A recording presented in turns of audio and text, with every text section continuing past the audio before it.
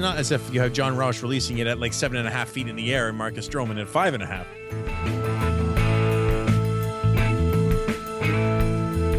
It's the bullpen that has been a flaming mess of sadness. But I'm going to get that on a T-shirt. Okay, so you want to put a Reese's peanut butter cup instead of just a square of chocolate with the marshmallow and the graham cracker. That sounds all kinds of amazing. And welcome to episode number 27 of Artificial Turf Wars, where we prefer the 7-man rotation. I am your host, Greg Wisniewski, and I am joined, as usual, by Josh Howsam. At great personal risk, I'm going to ask, how are you doing tonight, Josh? Yeah. Not much point in answering that question. I don't recall the last time we actually recorded a podcast immediately after the Jays got swept. Yeah, there was a podcast way back when I started it off with just saying, this team. Yes. I'm not quite going to say that right now because they are technically, as of this recording, still in first place, though by the time we're finished, they might not be. How about just right now, they f***ing suck. You could say that.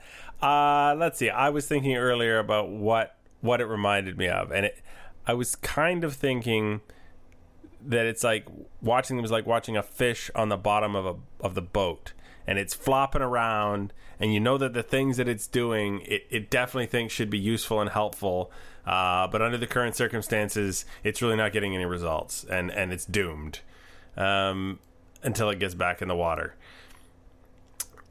That's how I feel watching and trying to track what this team is doing. There's a lot of flopping around and not a lot of results. Yeah, it's funny because last week we finished the podcast. Hey, they were 5-3 this week. Oh, that's pretty good. And this year it's like, oh, they're 1-5. Oof. Yeah. And it's sort of what we talked about last time too. That aside from that Twins, and I remember you were saying like it's like, yeah, well, they hit the Twins, but you're not going to see pitching like that in the postseason. Well, they're not going to see pitching like that in the rest of the season, really, regular season much either. It is, and they're not hitting it. No, and it doesn't seem to matter right now who the opposing pitcher is, even if he's not very good. The Yankees certainly did not, roll out a bunch of fantastic starters out there, and they didn't get any. Are you telling me that Luis Cessa does not strike fear in your hearts? I'm telling you also that the... Or Brian Mitchell? Who? I literally do not know who Brian Mitchell is. He's the guy who started this game. I know that.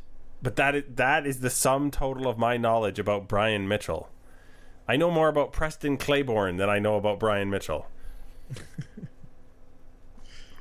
Yeah. Now, all that said, I understand the angst because at this time last year, the Jays were just really starting to turn the screws on the rest of the division and run away with it. But all that said, this really is the first time they've lost 3 games in a row since 63 games ago. Yeah, I mean, and that's obviously, you're like, the point there is that it's worse now than it has been in a long time. But it's not just the 3 in a row. Like if they'd won, the first game of the Yankee series instead of the last game of the Tampa one or something like that. Oh, well, I guess they would have lost 3 in a row there as well. But the point is they've been playing poorly for quite a while now, really. Well, especially on Minnesota. offense. Yeah. Minnesota's like playing a AAA team. I mean, that doesn't even really count. They're dead last in baseball. Yeah, they were eliminated from playoff contention yesterday or today. Yeah, exactly. A team that was knocked out at the beginning of September. So, the offense hitting against them, as I said last time, it's like good. That's what they should do. But, until they start doing it against someone else, it's a problem right now. It's not just, they had a bad few games. It's been bad for 3 weeks. And it was bad in April and for a good chunk of May. I'm not saying it's going to get better. I don't make predictions because they're dangerous things to go about. I'm just saying that we've seen this team pull out of a funk with no apparent change in circumstance. except they just started to play better. So, there's no sky is falling this about all this. It's it's not, the season's not over. It's I get how people are reacting that way, thinking like this team just caught. They had a 5-game lead on the Orioles as of the last time we recorded, and now it's down to a game. Yep, they're a game, or no, I guess it's 2 games out of not being in the playoffs right now, let alone the division. Which says more about the division than it does about the American League than it does about the Blue Jays. It doesn't. I mean, yes, there are better teams this year than there were last year, but the Jays had this, they had a commanding lead. I mean, if you have a 5-game lead on a postseason spot at the start of September, that's supposed to be pretty safe. And they've coughed it all up almost in a span of a podcast. Which makes me think that maybe our perception of what's supposed to be safe. No, this is historically, like, if you have that kind of lead, it's very, very hard to overcome. That kind of deficit is hard to overcome. It's not about perception. It's like, statistically, that's just the truth. And we may find out by the end of next week that that's absolutely true, that in the long run they maintained that playoff position or got 2 or 3 games back. Like you said, it's not doom and gloom. It's just I don't think fans who've been watching this team climb into first place and scratch its way there, because it was a long hill to climb, first over the Orioles, and then suddenly Boston was nipping at their heels instead of the Orioles.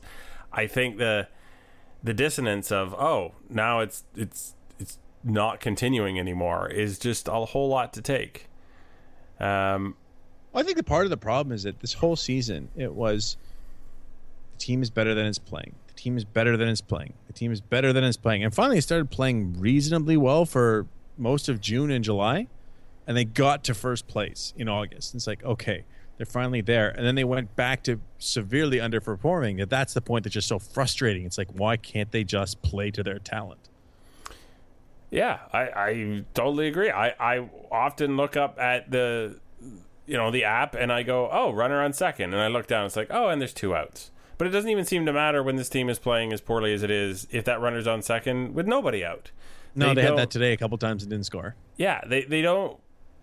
I'm not going to cry for fundamental baseball, like bunting people over and this and that. But they don't seem to be able to move the line very well at all, or when in the last few weeks. That, okay, then if I don't get the hit, if I have to take the walk, or if I just ground out and move the runner, the next guy is not going to try and swing for the fences. He's going to do whatever it takes to get on base to move the line. And there's no reason that they should be pressing, because this lineup is at full strength.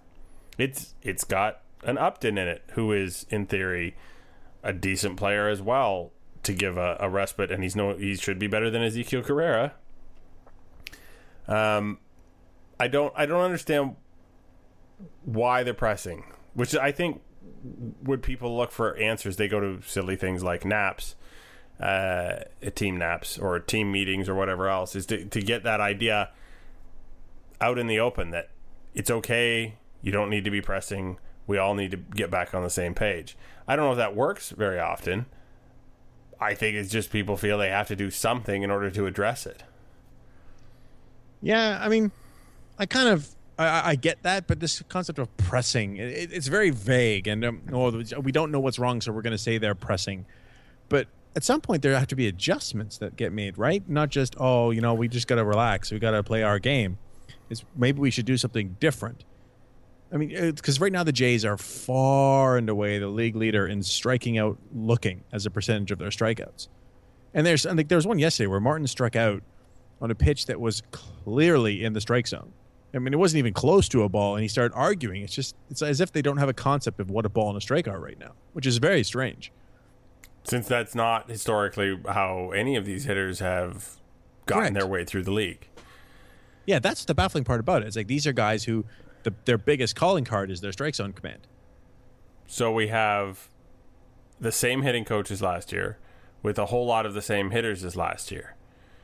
So are these guys thinking that they're never going to get challenged in the zone because their reputation is being a threatening offense is there, so they're expecting, to get the corners painted on them, and the truth is that a lot of pitchers are going to challenge them anyway, and they need to adjust to that. Well, I don't know. Well, Brooke Jacoby was saying that basically, like, they got to get back to looking to hit the fastball, because they are just getting beat with pitches in the strike zone. It's as if they're looking to be, have guys throw junk out of the zone to get them to chase, because they know they're such good hitters. Because I think that's what they got used to the attack in the beginning of the season, is people were throwing them a lot of junk, because last year they beat the crap out of everybody. Yeah. And now they're just waiting for the junk, and when the good pitches to hit come, they're not able to pull the trigger on them. And that's how you see a starter maybe with a 91, 92 mile an hour fastball slicing and dicing through the lineup, because that fastball plays up when they're trying to find a curveball or looking for a changeup that never comes. Meanwhile, you just described Marco Estrada. Yeah, but that hasn't even been working for Marco too well lately. Do you want to talk about why that hasn't been working? We haven't even talked about the pitching, which... I think we moved on from the hitting. Just they suck right now, and they should be better, and we hope they'll be better, but we can't guarantee it they'll be better. Well, that's great. We can't guarantee anything? God. No. We'd be getting big bucks if we could. At this point, I'm not entirely certain that if next week is like this week, that people aren't going to tune in and this is going to be a podcast about competitive video gaming or something. Well, then you have to be recording with somebody else. Well, we don't have to know anything about it. We just have to not be depressed about watching it. Yeah. So you want to talk about the pitching? So Estrada's an interesting case. He had those 2 really rough starts where he was on extreme rest. Extreme rest. I like that. What, pitchers are a bit slaves to routine. When guys have longer rests, especially command guys, it can be an issue. For a guy like Aaron Sanchez, extra rest just gives him more power, right? Mm-hmm. So Estrada was very bad in those 2 outings, and then he had his regular 4 days rest and dominated Baltimore, absolutely tore them apart. And then he had again the regular rest against the Rays, and for the first 4 innings was untouchable. And they just fell apart in the 5th. And the same thing happened to Happ when he was pitching against the Angels recently. For some reason, they just had that one bad inning. So I actually think those 2 guys could still be okay. Marcus Stroman, despite throwing seemed like 1 million pitches in the first 3 innings and giving up a home run, he did only end up giving 2 runs up in the game tonight. I didn't even look what inning he got through. He pitched 5. Yeah. He's actually been much better. But he's hittable, I guess, is the thing. He's striking a lot more people out. He's stepped up that part of his game, but there's a lot of hard contact against Marcus still, which is the opposite. Well, I guess it's highlighted because the other pitchers in this rotation are specialists in super soft contact. Well, I think part of that just, this is the issue that always was going to plague Stroman, is that his size, is that when he doesn't execute a pitch properly, it's coming in on a very hittable plane because he's shorter. So he is more prone to hard contact. Now, his stuff is so good that he can get by with it. But, that's just going to be a negative of his stature. Height doesn't measure heart, but it does measure plane. So I would like to see a real objective study about how much difference there is in that plane based on where guys actually release the ball. It is. I've seen it. It's legitimately a few inches or a few degrees, 10, 15 degrees or something like that in angle. It's noticeable difference. I can't remember the exact numbers. Yeah, it seems like it shouldn't be that much because so many guys are stretched out and their hands are so far out in front of them. It's not like you're releasing your pitch at over your head as far as the angle that you're working with. No. So yeah, it's like it's not as if you have John Roush releasing it at like 7.5 feet in the air and Marcus Stroman at 5.5. But there is a difference, which is fair. It's interesting. You talked about throwing a zillion pitches. That's what happened to Happ his last time out, right? He threw 85 pitches through 2 2/3. He's the interesting one of all of them. Sanchez is still great, right? Dickey is Dickey. You just never know what we're going to get from one on to the next. Happ is the one, he's coming up on his career high in innings pitched. Which is odd to think about. Yeah, well, he's never been a guy who could go deep in games. But if in his next start, if he goes 7 2/3, he will tie his career high. Now, have we looked at his total pitches thrown just as a contrast to that? No. There, we'll look that up for next podcast. We'll tell you, even though he's going to hit his high in innings pitched, will J-Hap hit his high in pitches thrown? Because I feel like his efficiency should be helping him in that department, or so we've been told. You'd think so, but I mean, it's just, inning pitches. We talked about this. Is a horrible way to measure, a pitcher's fatigue or stress or anything like that, right? But actually, he's thrown more pitches this year than last year because he's more pitches per game than he did with Seattle and Pittsburgh. But it's just a base measure. It's that he's coming up on a level where he has never exceeded. Well, other than R.A. Dickey, is that not true of the entire rotation now? Well, no. Estrada definitely is not. Because Estrada's missed it. He started the season on the DL and he missed some time in the middle. Right. No, I was just thinking that he spent time in the bullpen last year, so he would also not have a full season. But this isn't a full season. He also threw up 200 innings last year, but if you include the postseason. Yeah, that's the other thing about innings limits. We tend to not know what to do with those postseason numbers very much. We don't? I think they should absolutely be included. Well, yeah, but it seems like they sort of it's always he threw X number of innings plus the postseason, and it gets a little vague. I guess the reason that people separate them is because you have various levels of stress that changed from regular season to postseason. But no, he's not a threat. So Sanchez is coming up on way over his career. Stroman way over. Happ way over.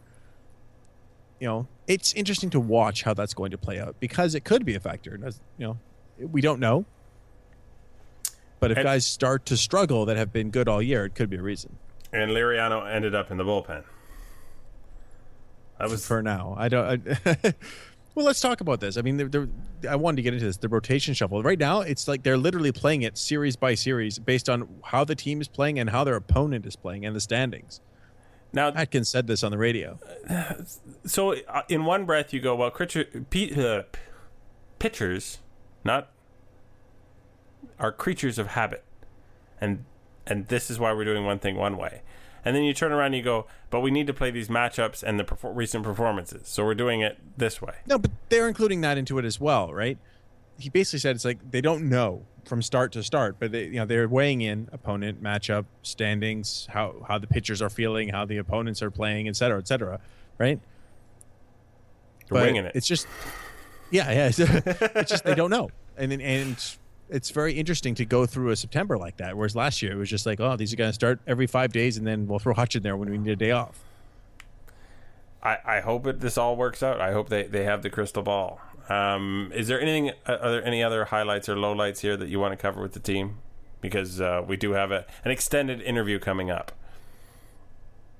Well, I mean, there isn't really a whole lot to talk about from this week other than just complaining. Well, let's just get this full circle. The defense and the base running haven't been very good either. So the good news here is it can't get worse than it's been. Oh, there's it. Folks, we may be hearing that clip next week, right? No. It can't get worse because literally every part of the team, including the bullpen, has been bad, although the bullpen has had its good points as well. All right. Well, I will hold my breath, and we will hope for a better week coming up.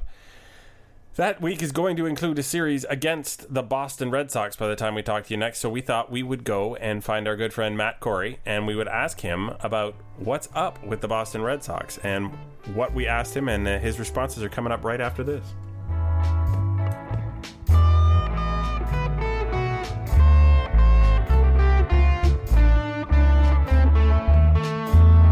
And we welcome back on the program Matt Corey, who you may be familiar with from both his work in Cat Fancy Magazine and Scientific American.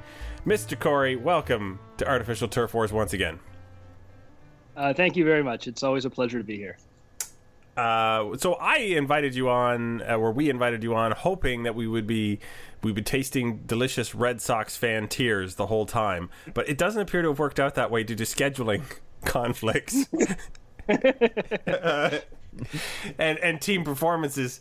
So we record this before the games are complete tonight with a tie atop the American League East between the Boston Red Sox and the Toronto Blue Jays. From your perspective, I guess, sort of this, how did we get here? Uh, how did we get here? I don't know. Wasn't that unexpected that we would all kind of find this sort of jumble at the top, right? I mean, I guess the weird part of it is more the Orioles than anything else. Also, something I wasn't looking forward to. Yeah, but I think if you asked anybody at the beginning of the season, it'd be like the Jays and the Red Sox will be fighting for this division. Yeah, and you know they're both I would say good teams and both flawed teams. So I'm in no way surprised that you know these two teams are around 550, 560 winning percentage and sort of alternately playing well and playing badly and kind of bouncing around a little bit like that. I think this is unlike a lot of baseball as the meme goes. This was actually predictable. Now, are you enjoying watching the 2015 Blue Jays playing in Boston, where they can hit like crazy and their pitching is mediocre? Yeah. The funny thing about the Red Sox, the last month or so, I think their starters have the best ERA in baseball. It's the bullpen that has been a flaming mess of sadness. But I'm going to get that on a T-shirt. But the rotation has been particularly good, and the lineup has been really up and down. I don't know if your listeners paid much attention when the Red Sox were in Oakland recently. I honestly don't remember the scores of the first two games, but the total was something like 27-3. The Red Sox won each of them going away, and then the third game of the series, their starter carried a no-hitter into the eighth inning, and they lost that game. So yeah, on a walk-off, on a double and an error. A walk-off error. This, I believe, the third walk-off error the Red Sox have this year that they've. On them. One was against the Jays. When Hanley dropped a throw to first. Yes, that's correct. Sorry for the exuberance there. I don't know what that came from, but but yes, you're correct. But yeah, it's sort of odd that the area of concern, with the Red Sox is kind of bounced around. It's always there. It's just in a different spot. Yeah. And I think that's the thing that we tend to forget when we look back on years past is how inconsistent an individual team can be over a 2 or 3 week span in the season. They can have all the hitting and none of the pitching, and then turn around and reverse that. And by the end of the year, right, you look at the statistics and it's like, oh well, that's a typical season for so and so. And we have that on the Blue Jays. Is there anyone who's particularly streaky on the Red Sox that's driven you crazy with either how good or how bad or both that they've been? Because we're about to see these guys come into town, and I'm curious who's hot and who's not. Well, Pedroia's been killing the ball, and so that's been fun to watch. He's been at the top of the lineup. Ortiz has been Ortiz, but he's been sitting a lot recently because they're playing a bunch of National League games. So, as for streaky players, Jackie Bradley been really, really off and on. So if he's on, you can expect a 2 homers, 2 double series. If he's not, it's going to be a ton of strikeouts and ground balls to second base. But he had a home run the other day, but there's been also a lot of strikeouts there. So I don't know which way that's going. He's the guy that kind of makes their lineup. Really sort of stretches it. They've got, I don't know who they've got at third base now, but the top 5 or so of the lineup, which Pedroia and Bogarts and Ortiz and Betts and Hanley. Are all having fantastic seasons, but it sort of peters off after that, and that's kind of been the problem over the last couple weeks. And Bradley's kind of at the center of that. When he's hitting, that lineup kind of rolls right around, and when he's not, they have some issues back there. I will certainly be drawn and quartered by Red Sox Twitter if I fail to mention Sandy Leone and the that he is. So yeah, I don't know if I answered your question. I might have. Yeah, I think you covered it pretty well. Okay. And so just specifically with this series, you obviously mentioned some of the hitters that are coming in hot or not. Are you surprised that Farrell and whoever else is in the Brain Trust didn't line up Price to pitch in this one? Obviously, he's got Rodriguez, who took that no-hitter you were talking about, and he's got Buchholz, who's been pitching well lately. But are you surprised that the ace isn't going? I actually haven't even looked at the pitching matchups. Who do they have running? Sorry, I should have done that ahead of time, but you're fine. Oh, no, that's all right. So, yeah. Jeez, why do we have this guy on here? So the first game is Porcello, and then it's Rodriguez, and then Buchholz. Porcello, Rodriguez, and Buchholz. And they juggled it so Buchholz would start Sunday and give someone else an extra day. That's what I just read coming in here.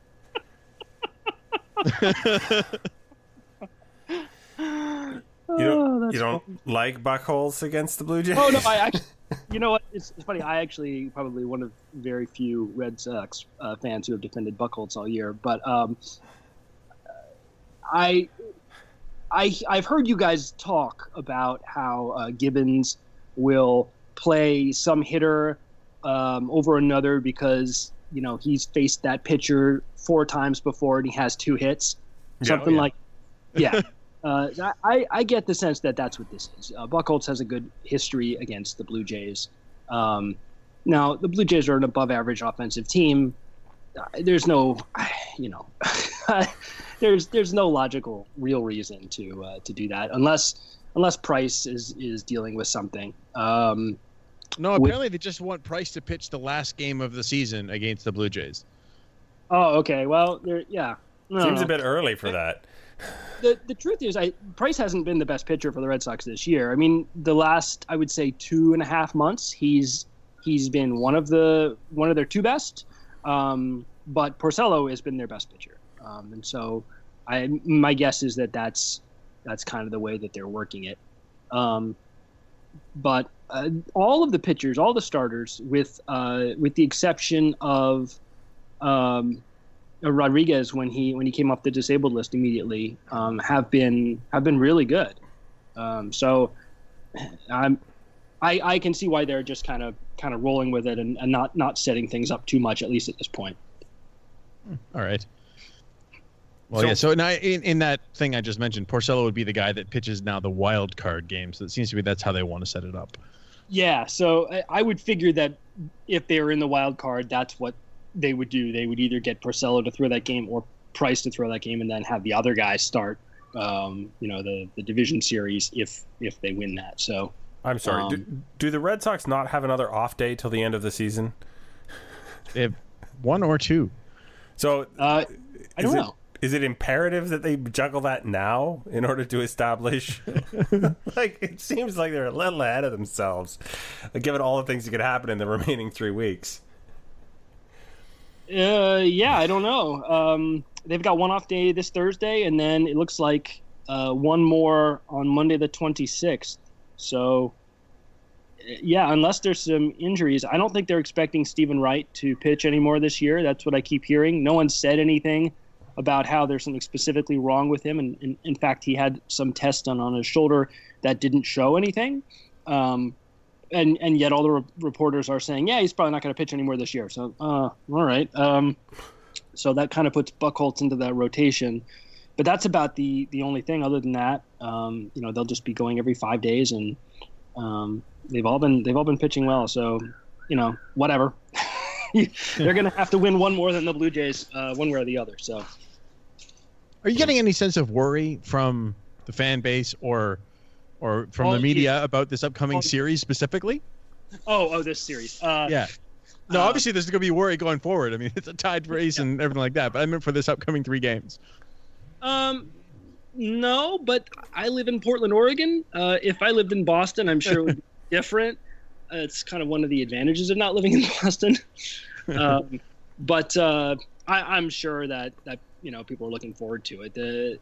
This is kind of the fun part of the schedule, really. The Red Sox have 6 games left against the Blue Jays.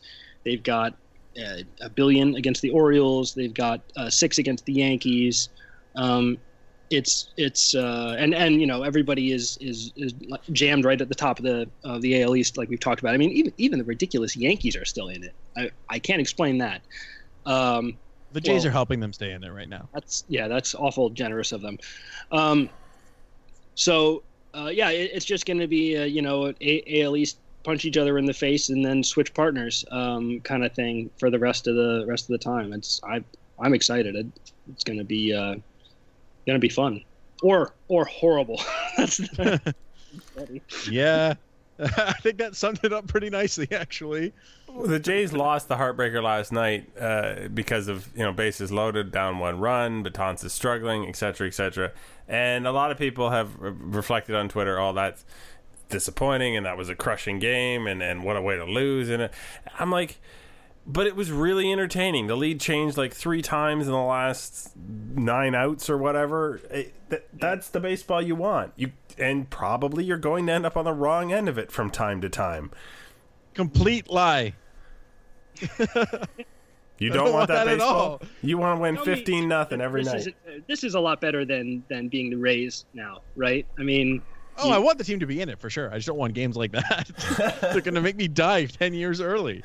I understand. I totally do. Yeah, the game where the Red Sox lost to the Padres and Edwin Jackson was just excruciating. It just basically an hour and a half of me screaming at the television, "You've got to be kidding me!" Which it turns out doesn't help. Oddly, keep trying. Yeah, really. Yeah. Who would have thought? But yeah, this is the fun part. So I won't repeat myself anymore than to say that. Who, when the Jays are coming to town, do you want to avoid in the rotation? I'm curious from the outsider's view. Which pitcher are you happy to skip? I don't know that there is one. I'd kind of like to beat up on Marco Estrada for what he did to the Red Sox last year. But from what I've heard, and you guys can definitely correct me if I'm wrong, there hasn't been really a standout Blue Jays starting pitcher over maybe the last month or 3 weeks, something like that. Like everybody's had a little bit of struggle, which maybe is why you guys have fallen back into a tie with us. Us, because I play shortstop for the Red Sox. Looking good. Apparently. Aaron Sanchez is kind of the exception to that. Right. That's true. What is the current? I shouldn't ask you this on your podcast, but what is the current status of him? Are they just gonna keep? Because there was talk of him moving to the bullpen or sitting down for a while, or sending him on a space mission to limit his innings. They did that straight up to be determined right now. That was the latest news from the Jays GM Ross Atkins. All right, good stuff. That sounds almost as wishy-washy as John Farrell and the Yohan Moncada situation. Nice segue, because I was just going to talk about him. It's true. Now, what is that like? I mean, the concept of watching a guy like that. I mean, this guy had a handful of at-bats only in Double-A, and he's now playing games in the thick of a pennant race. Is that, extremely frustrating to watch? Is it sort of exciting to see this prospect? How do you view that? It's both, right? We've been hearing about this guy since they signed him for $31.5 million or whatever it was, a couple years ago. And then, of course, there's the 100% penalty for going over the international signing bonus limits. So, they in effect paid $60-something million to sign this guy. And he's been on the top or near the top of all the prospect lists, for the past year. So, yeah, I'm certainly excited to see him. I think everybody was really excited to see him. But I get the sense that not only, and it's bad when I'm lumping Red Sox Twitter and actual Red Sox in together, but So earlier, like the Red Sox had a bunch of injuries in the left field, and they ended up bringing up Andrew Benintendi, who was their first round pick last year, and has played really well in the minor leagues. And they brought him up straight from Double-A, which is an uncommon thing to do. It's not unheard of, but it's uncommon. And Benintendi, came in and played extremely well. He made a couple rookie mistakes, but overall, he hit the ball hard. He was selective at the plate. He took some walks. He hit for some power. He played a good left field. He was basically exactly what he had been, minus a little power in Double-A. And it wasn't too hard to see that coming because of how he had played in Double-A. He wasn't like he was hitting a ton of home runs and striking out half the time. I mean, he was a really well-rounded player, a strong defensive player who didn't have mental lapses. He had played at a high level in college. He, hit for power, he hit for average. He was smart on the bases, et cetera, et cetera. So it wasn't, you didn't expect that he would be overwhelmed when he showed up. Moncada is not that. Moncada is a much more raw guy who, makes use of his speed and his power, but is inexperienced at third base, is inexperienced in pro ball, and there definitely were some things that you could probably point to in his Double-A record that were concerning. Not necessarily concerning in the sense that this guy's not going to be a good major leaguer, but concerning in the sense that I don't know if he's going to be able to handle major league pitching. He struck out 30% of the time in Double-A. That's not great. His slash line was really good, but that's a lot of striking out. He made a number of sort of head-scratching errors that young players sometimes do. Not errors of a physical nature, but errors of a mental nature. Just not trying hard enough on easy ground balls and that kind of thing. And again, we find a lot of times players grow out of that sort of thing. But it wasn't hard to see that kind of thing translating to the major leagues. And that's sort of exactly what we've seen. Sort of exactly. Wow. I like that. Yeah, I don't know what that means. Anyway, that is exactly what we've seen. We've seen him make some boneheaded errors. We've seen him strike out a ton of times. And he's had some hits too. He's a very physically talented guy. We've seen him make some impressive throws from third base. But the overall package just doesn't look ready, and I can't say I'm surprised by that. And so as to Farrell, I think a couple days ago, he basically said, okay, Yohan Moncada is our starting third baseman, and Travis Shaw, who's been starting all year but who's been struggling, is not going to play third base anymore. He's going to play left field, and some of the beat writers were showing him in left field before the game taking fly balls. Like, wow, okay, that's an extreme step. And so then that day, Moncada struck out 3 times, and then yesterday Moncada struck out 4 times. That's 7 straight strikeouts. I can count really good. And then today, Farrell basically said, we're going to let Moncada sit for a little bit, and Travis Shaw is going to play third. That sounds like the Blue Jays doing there in Sanchez earlier in the season. I was like, are you kidding me? I mean, I actually think that's the right thing to do. I think it's important to admit your mistakes and to not harm the team. But I think it was an ill-considered choice from the beginning. So, and it's sort of unfortunate that they had to put this guy in the situation, to fail in front of the entire fan base over and over again before they decided, to end the 2-day experiment. Yeah. Yeah. So it was a little bit longer than 2 days, but not much. So anyway, yeah, that's sort of where we are, and I think that's probably what's for the best. My guess is that Moncada will start here and there. He may start a game against a right-handed pitcher against the Jays, so you may get to see him. He's very physically impressive. All right. Well, we'll move on from him to players that have already blossomed, because we have a lot of MVP talk, of course, as we enter this final month of the season. And, of course, Blue Jays know we have the MVP on our team and would like to have him again. But this fellow named Mookie Betts seems to have made a name for himself this year. What do you think about that MVP competition? I mean, it's really interesting, right? Is there? I don't know what the answer is. There's also Justin Upton. Yeah. I mean, I think if I had a vote, I'd vote for Mike Trout.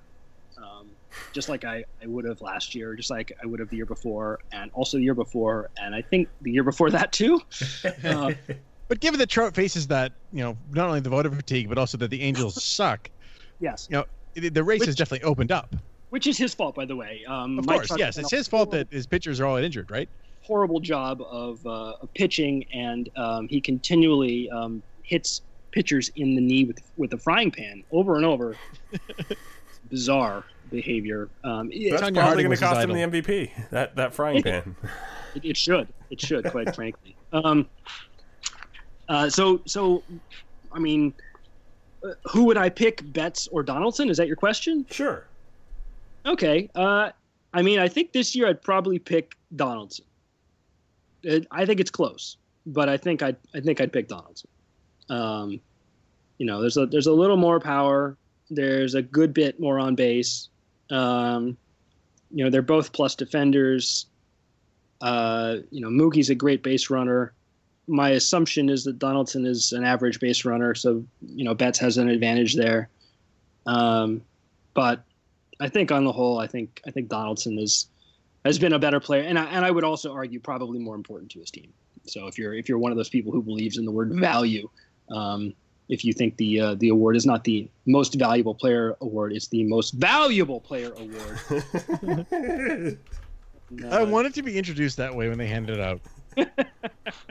Just whisper the first and third words and then scream valuable. So I think I'd probably vote for Donaldson now. But that said, there's 25, 27 something more games left to play. So we will see. They are close enough that I think that gap can close. Although I'd still vote for Mike Trout. All right. He's really the most valuable player. I'd even vote for Mike Trout for president at this point. And I'm not even American. Yeah.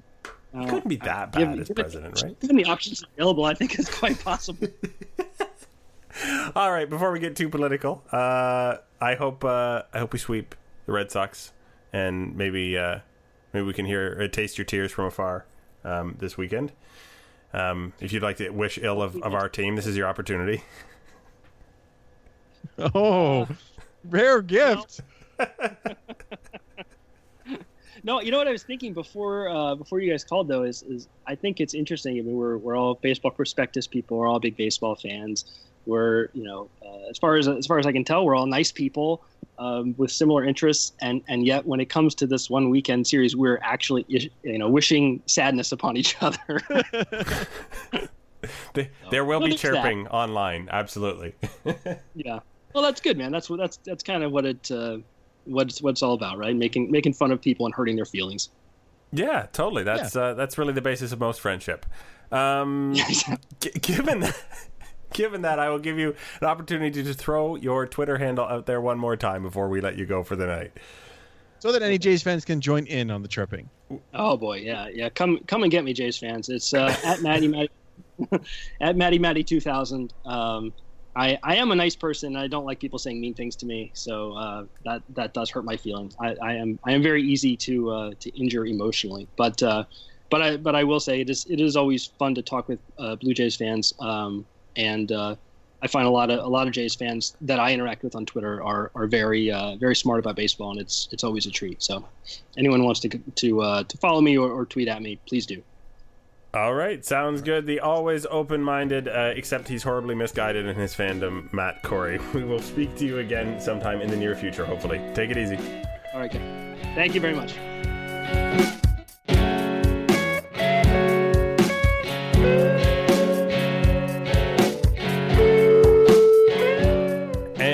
are back. I like talking to Matt. He's a level-headed fellow. We need more of those in the baseball world. Strange, especially after us before this. Like, can we try to find something good because it's been so bad? Yeah. It's funny that the teams have basically identical records, but we have these varying perspectives because of how we got there. We have listener questions. Now, I've not looked at the listener questions. Normally we do a pre-read. You did a little pre-read and you thought it would be best if I just had to answer them, which obviously they're not going to be research heavy. So you go. Okay. So I'm going to read these in 2 blocks. Oh, good. Well, the common theme. First one from Joanna at Hum and Chuck. Why does everything hurt so bad? Second one from Jason Dakins at Dakins24. Why do the baseball gods hate us so much? From Zahir at Zeroid. Please remind me why baseball is good, because right now I'm pretty sure it's bad. Mark Gillis. Will the Jays ever score again? Hey, how you doing? How did the Jays win again? I ask you how. Noah Moxon. What do you do with this bad week? 0 for 8 running for runners in scoring position tonight. And then the last 3 ask us for coping. well, okay. From Brian A. How long does it sting for you guys after a loss like this? A few minutes, a day? We had Emily ask us what our favorite comfort food was for games like this. And Brendan Kuhn asked what song best represents the Blue Jays road trip. So basically, everybody's depressed right now. So, well, it's good to know that it's not just us. That's part of sports fandom, right? The comfort of knowing that other people hate your team just as much as you do at any given moment, and love it as well, of course, when things are going your well. pain, guys. Yeah, we're there. We're absolutely there. So, Oh, I missed Brendan Panicars. This one was kind of funny. Can we have a Blue Jays therapy group to discuss our stresses of the playoff race with a professional? I think this would be a good idea. I think that's a concern. Absolutely. I think winning is the therapy, right? Obviously, as cliche as it is, we would forget all about this week if next week the Jays are up by 3 games again, which is totally possible. I said this on Twitter to someone specifically, and I don't know if I actually tweeted it out, but you have to remember that a championship baseball team that just destroys its division, The Cubs, will lose for 2 months total in the season. I.e., if you just piled all the wins together and piled all the losses, you would still be sitting through a 2-month period of losses if the team went 102 and 63. how many games is this team playing? Sorry, 102 and 60. There you go. So you're still 2 solid months of nothing but losses. That's how baseball punishes you. It's also basically 4 months of wins. But when you go through a chunk of losses in a row, I know it feels bottomless. Yes, the Jays will win again. Yes, the Jays will score again. They may score first. I would like to see them score a lot, obviously. Comfort food. I'm partial to s'mores. They make me feel better. Interesting. S'mores. It's kind of like a campfire thing. You're not really watching the Jays around a campfire. Well, this is after they lose. You go back to the fire pit and you make some s'mores. He's watching baseball when you're camping. I have a fire pit in my backyard. Oh, that's pretty nice. Again, I live in an apartment building. I don't have one of those. I have an electric s'mores maker I could courier to you. My daughter doesn't need it anymore because we have a fire pit. Okay, I'm sending you my email address. The other my thing, actual address. Jeez, wow. Wow. What you want to do disoriented me. But is put a Reese's. Are you allergic to peanuts? No. Okay, so you want to put a Reese's peanut butter cup instead of just a square of chocolate with the marshmallow and the graham cracker. That sounds all kinds of amazing. And then you're good. I've actually found a new coping mechanism to Blue Jays losses. Do you have a coping mechanism or I mean, this podcast is our coping mechanism. I know that. We've mentioned that before. 100%. No, I mean, I just sort of go to sleep, cry myself to sleep, wake up fine. And then in the morning, it's all over again. To me, I would wonder what I would be like as a football fan. because there's literally nothing you can do for like 6 or 7 days.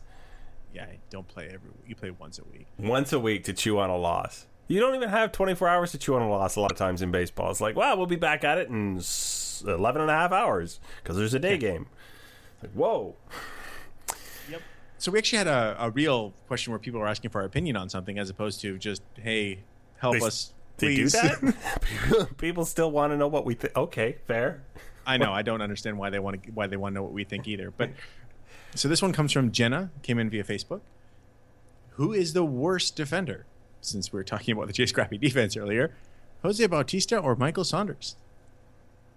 At this stage in the career, my money is on Jose Bautista. Just elaborate. The range of Mr. Saunders is limited, but he knows it's limited, so he plays like that. Bautista plays like he still has the range he had 7 or 8 years ago, and I think it's getting around that Bautista's arm, although last night I understand he made a real good throw, it is generally kind of shot. So there's not that threat anymore either. That's my take. Yeah, I happen to agree with you. I mean, part of the impetus for the questions like this is that recent Inside the Park home run a couple podcasts ago when Saunders just completely missed the ball in right center field. But I think you covered it pretty well, really. It's just like Saunders has, he's kind of just a guy now, whereas he used to be good. Whereas Bautista, he's just a zoo. He's not good. I think it's by DRS, defensive run save. He's -10, despite having been injured a lot this season. Oof. That's Jose Zutista. That's what we're going to call him in the outfield. Yeah, and it's funny because I was actually going back and forth with Rager Chisholm about this. Why don't teams run on Bautista anymore? Or now it's like he clearly can't throw, and then he uncorks this great throw you talked about from the corner to nail. I think it was Starlin Castro at second base. But for the most part, there are situations where a good throw is needed, and he just can't do it. He can't reach back for it anymore. No, and because of that, when he threw his arm out trying to throw out, who was it at first base? Someone on the Orioles. Oh, someone slow. It wasn't Chris Davis though. Did they have Delman Young? Was it him? Maybe. Yeah. Anyway, but yeah. So no, that really came back to haunt them a little bit. Forever. Okay, so that does sum up our questions. So we move on to now. I don't know if this is technically a do-over. This is an apology, in a way, to Buck, in that we're equal opportunity, hecklers. Which is to say, when we start reading about other announcers, it turns out Buck and Tabler really aren't that far out of line with some of the stuff they say. So there's 2 tweets we have. One from Bill. At the Platoon Advantage, so that's Bill_TPA if you want to follow him on Twitter. Lots of baseball stuff there. Here's his tweet.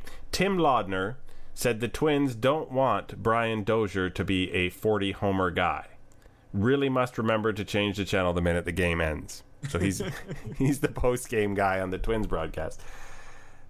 Why would you not want your second baseman to be a 40-home run guy?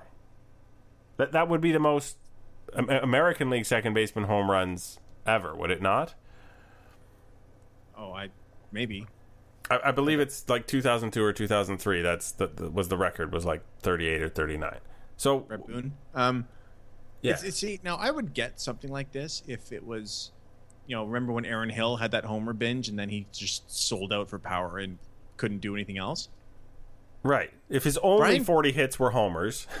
Yeah. Brian Dozier has a career high batting average as well, and a career high on base percentage to go with his 40 homers. He's clearly just an awesome hitter. And you wouldn't, like, can you imagine being in spring training with the Twins and going, well, I think Dozier has a chance to hit 40 home runs this year, and someone go, ooh, we don't want that. That would be unfortunate. Which actually would be really Twins thing to do. No, totally. The other one is also about Brian Dozier, though we didn't look for Brian Dozier comments. So against the Royals, Dozier hit 2 home runs, I believe, when this was tweeted, but then there was a 3rd home run, same game. I think it was the next game. I don't think he hit 3 in the same game. So Ryan Parker, RA_Parker. No, he did hit 3 in the same game. No, I stand corrected. Yeah. So I think this was after the second one. Royals announcers are terrible. They reminisce about how back in the good old days, Dozier would take one in the ribs. Chuckles, just how we did it. Okay, first of all, the Royals still do it. There is no back in the day about that. Second of all, let it die. It's ridiculous. This guy's better than me. We should try and injure him to teach him a lesson. That's definitely one of the stupidest baseball notions ever. I mean, at least it's like the guy showed me up. I can at least somewhat understand that because, egos get in the way. It's like this guy just tried to make me look bad. But if a guy just does well, hey, tip your cap and move on or get him out next time. Yep. Pitch better if you don't like it. So, yeah, apparently a good chunk of the announcers out there say things that fill the time but don't really stand up to any further examination at all. And just on this topic, because we're sort of being nice to Buck, he was really good on today's broadcast. I didn't hear the announcer for the last few innings because we were recording with Matt Corey, but he was actually, again, as an analyst, he does know what he's doing. There was a play where Travis went in the hole to field a ball and for some reason tried to get in front of it instead of backhanding it and completely missed it, and he was just commenting. It's like, okay, here's what you should do, and he was really quite good. And I continue to stand by Buck as an analyst / color guy 100%. I don't think he's the greatest in the world, but I think he understands that job and does that job quite well. So if ever Sportsnet would sort that out, it would be super awesome. Because they come close with Dan Shulman in the booth and Tabler on vacation. Although Tabler has not been on vacation for this stretch, and it has been loud. There was actually, during that same stretch, Shulman was calling the game, doing his job. Then Buck comes in with a great analysis, and then Tabler comes in with his platitudes, and it's just, oh, God, get him out of the booth. Yeah. But we will rag on them maybe next week, because it looks like we are running out of time for the podcast, which means I get to give you an opportunity to give me a final thought. You got something? Yeah, more of a final note. Apparently the Blue Jays are interested in Tim Tebow. I'm going to leave that right there. I don't even want to... No. I don't care if he sucks. Just stick him into a minor league affiliate and keep them happy, because you know that fans are going to come to watch him play. It's like the Long Island Ducks, how they do their stuff in the independent leagues. To be fair, okay. For the circus freak sideshow aspect of it, Tim Tebow all the way. My final note is the belated slightly congratulations to Joaquin Benoit on his 1,000th career strikeout. Yay. Round numbers are cool. It's also tough to stick around in the league and be quality that long. So I'm glad he's still getting strikeouts and being decent for the Jays most of the time. Still hasn't given up an earned run with the Blue Jays. And Biagini gave up his first home run this week. That was a shame. Should I end on that note? No, because Biagini had a pretty good night tonight. Yeah. Biagini's probably the highlight of the bullpen this week, would you say? Not much to choose from, but yes. He and Benoit. There you go. The two Bs. Yeah. Killer bees. All right. So, you have been Joshua Howsam at Joshua Howsam. I have been Greg Wisniewski at Coolhead2010. And our guest this week was Matthew Corey at MattyMatty2000. This has been episode number 28 of Artificial Turf Wars, and we will see you next week.